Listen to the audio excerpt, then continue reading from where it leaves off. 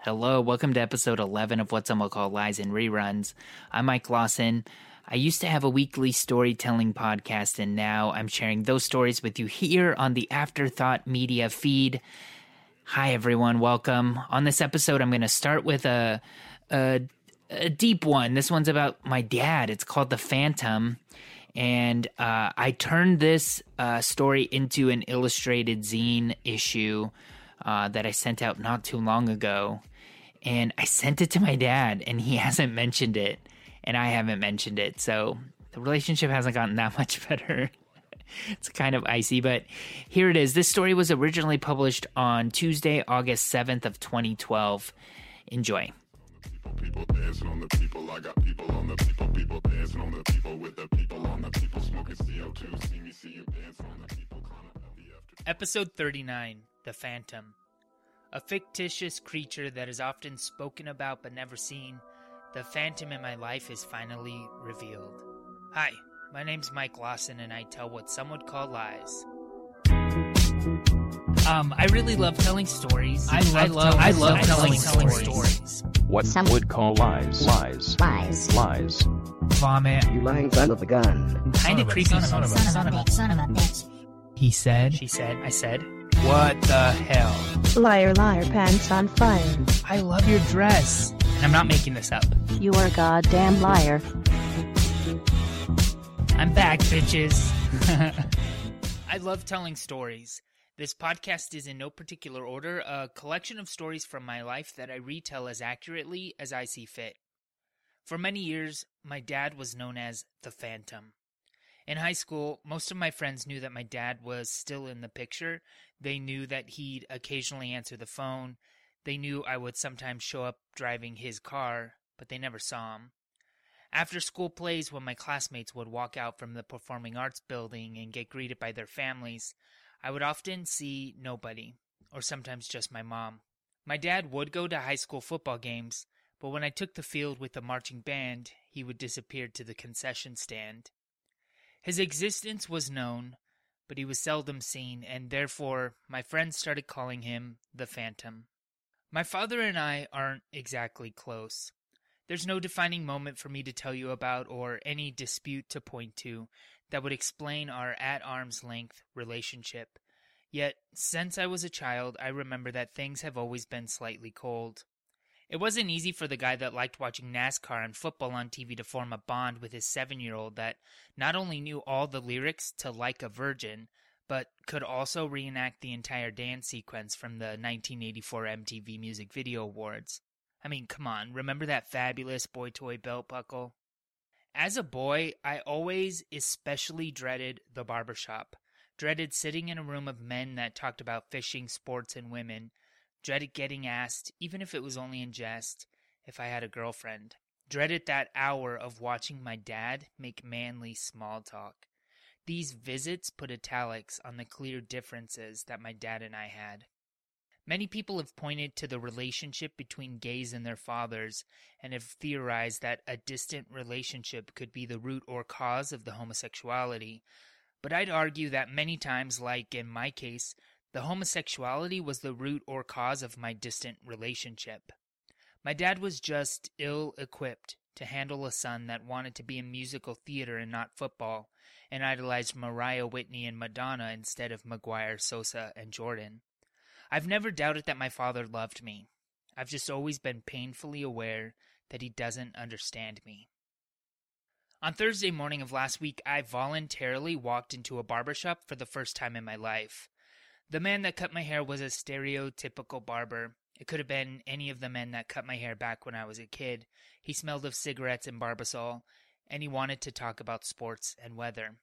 I felt like an 8-year-old, uncomfortably sitting in a comfortable chair, lucky, I guess, that I had enough sense not to ask for the buzz cut that I used to get back then. The barber told me about his favorite football team and how they had close to no chance this coming season due to the mistakes made during the draft, and I sat still, like a hostage, trying not to upset him so he would let me go unharmed, or at least allow me to call home one last time. And then he asked a rather innocuous question, a question I've been asked 100 times before at least. Are you married? With that question, something happened. I was suddenly present. That's the best word I can think of to describe what I felt. I was no longer a timid little queer boy with something to hide. Are you married? He was asking me more than just my relationship status. He was offering me a challenge. Are you going to be pitiful or powerful today, Mike? Are you married? It's kind of difficult for guys like me to get married nowadays, I said, heart pounding. Why is that? He asked. Well, gay marriage is illegal in like 45 states, I told him. Oh, he said, making eye contact with me in the mirror. Gotcha. And then he told me about his gay nephew, and he asked me about what product I used in my hair, and our conversation became comfortable. To give my dad credit, since I officially came out of the closet in 2000, not when I unofficially came out in 1989 by asking Santa for a VHS copy of South Pacific, when I came out officially, he stopped teasing me about some of my more effeminate attributes. He stopped calling me Michelle, and he stopped saying things like, the girls are going shopping, when I decided to go with my mom and sister to the mall, instead of with him to the sporting goods store. But it's hard to forget some of these early memories. It's like the smell of bacon on a Sunday morning. So there's been progress, and I appreciate the fact that my pops is still around. I'm lucky that we're able to patch some of these things up. And just like when I was in the barber chair, I realized that with my dad, I have a choice here. I can sit in the chair, paralyzed, looking like a pathetic fuck, or I can take responsibility. I can let things be as they are, or I can do my best to make sure he's no longer a phantom.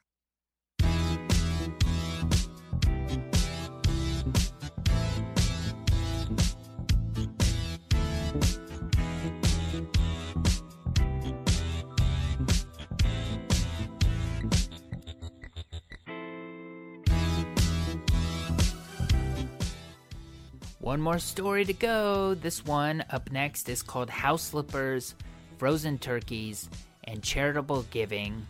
It was written and published back on Monday, August 13th of 2012. Here you go.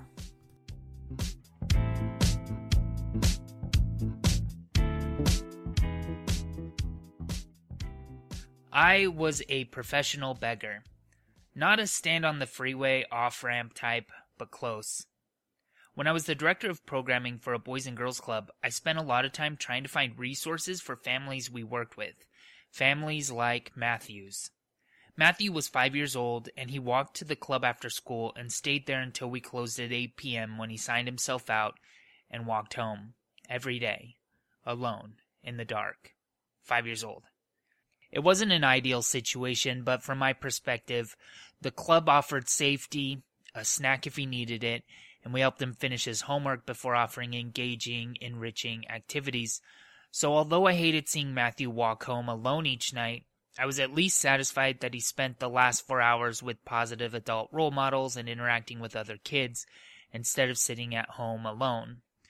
Matthew was a member for a few weeks before I finally met his mother. She came in to meet our staff one evening, and that's when I learned that Matthew's 11-year-old sister was dying of leukemia. And the mom worked a full-time job as a hotel maid, and when she wasn't working, she was spending time with her dying daughter. This story totally ripped my heart to pieces, but it also reminded me why I was doing this work. At the club, we weren't moving mountains, but we were protecting some really great kids like Matthew that could grow up to be mountain movers, or better. Every year we served a community dinner a few days before Thanksgiving. This was a huge event for us. We invited the entire community, not just our members, and we usually served like 200 plates of turkey and all the fixins. My budget for the dinner was fairly close to zero, and we relied heavily on the seasonal influx of guilty wealthy people looking to give. My begging for donations usually began before Halloween. I was always looking for people or organizations to give us money, food, or manpower. About 4 years ago, just before I started worrying too much about the dinner, I was contacted by the president of a local service organization. She told me that they were looking for a large Thanksgiving time service project. I played it cool. Like a pitcher on the mound, I composedly checked first base over my shoulder, nodded slightly at the catcher's signal. Then I threw it directly over home base. "We could really use some help with our annual Thanksgiving dinner," I told her. "Do you guys think you have the ability to cook 20 frozen turkeys and then come help me serve the dinner to the community?" "No problem," she said. Base hit. Then I decided to see how far I could get. "Well, I have the turkey donation secured," I told her, "but I'm still kind of scrambling to try to find someone to donate the potatoes, and then I still need to figure out how to get them all cooked and mashed." The trick to being a good salesperson is to never ask for someone to buy. You need to simply plant the seed of want in your customer's brain and then water it. "Well, for 200 people, you'd need about almost 100 pounds of potatoes. We could buy those and cook them," she told me. So for once, the community Thanksgiving dinner didn't have me begging, scrambling, and stressing. Instead, I was able to focus on marketing the dinner and getting the word out. During this time, I was approached by a woman that worked in the admissions office of a local university.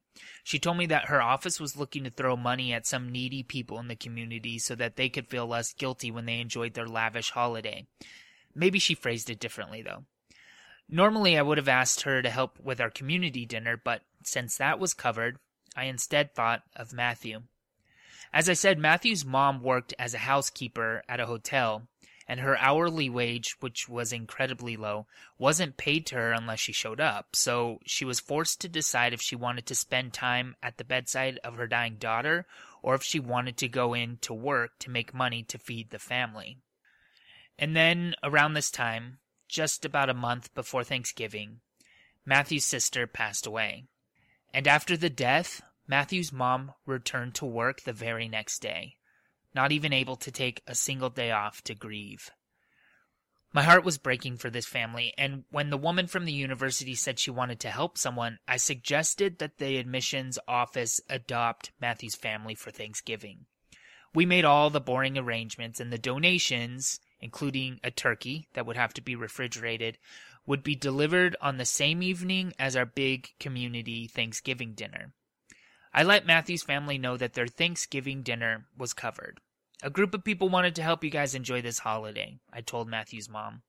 I let her know that aside from the food, the turkey, the veggies, the bread, the pie, that these people were also going to be buying a roasting pan and dish towels and napkins and plates. Literally everything that they needed for that day would be purchased for them.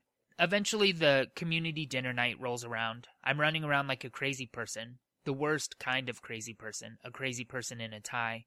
And one of my staff members says, "Mike, this is Matthew's dad. He's here." So I shake his hand. I'd never met him before. He follows me to my office where I show him the boxes of food. And then I say, "Why don't you follow me to the kitchen and I'll show you where we're storing the turkey." On the way to the kitchen, I tried to make small talk, but he wasn't much of a talker. I also noticed that he was wearing house slippers. That's kind of tacky, I thought to myself. He wore house slippers to our Thanksgiving dinner? All of the flyers had said that it was a Sunday's best kind of event, but whatever. I made sure Matthew's dad understood what piles in my office were his, and I made sure he knew he could just get the turkey whenever he wanted. And then I left. I went and I started putting out other fires. I saw Matthew's dad go to the kitchen and take the turkey and one box of food out to the car. I thought it was kind of weird that he went and got the turkey so early because we hadn't even eaten our dinner yet. In the hall, I ran into Matthew's mom and her older son. I told her the same thing I told the dad. We had about 6 boxes of food and supplies plus that huge-ass turkey, so I'm really glad that she brought all these men to help her carry it out. Skip ahead 30 minutes to an hour. Our dinner is moving along swimmingly. I stopped stressing about the quantity of food, and I started stressing about the speed of my staff's ability to clean up the facility, and Matthew's mom politely motioned me over. "First of all, thank you so much for all the food in those boxes," she said. "But is there going to be a turkey?" "Yeah," I said, and then I looked at the table of people sitting with her. Just before I said, "Your husband took the turkey and one box of food," my Nancy Drew instincts kicked in. She ain't got no husband. And her non-husband in the house slippers wasn't sitting here with them. I gave away the turkey to some unknown man in slippers. Now, Matthew's family didn't know exactly what food to expect, so I don't think that they would miss the one box of food that Matthew's not dad took. But I specifically promised a turkey. I specifically told her not to go out and buy a turkey. Damn it. This story does have a happy ending, though. We had 22 turkeys donated for a Thanksgiving feast, and we only cooked 20 of them. So I had planned on raffling off at least 2 turkeys to families, but instead I just raffled off 1, and then I gave the leftover turkey to Matthew's family. And they were happy, and they enjoyed their Thanksgiving. And chances are the guy in the house slippers probably needed the food.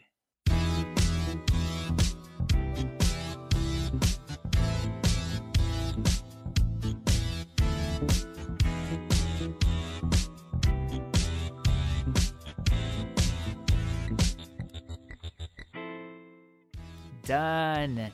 I shared 2 stories with you, and believe it or not, I have 2 more for you if you want to hear them. Just come back to the next episode. I'll be sharing a story called Goodbye to All That, which I think might be my favorite episode that I ever did of What Some Will Call Lies. It's a nice story about kind of a love affair with the city of Phoenix. Come hear that. And then I also have a story called The Roommate, which I think is about when I lived with a prostitute. I think, but I'm not certain. So come back and see if I'm right on the next episode of What Some Will Call Lies in reruns. I hope to see you then. Bye-bye.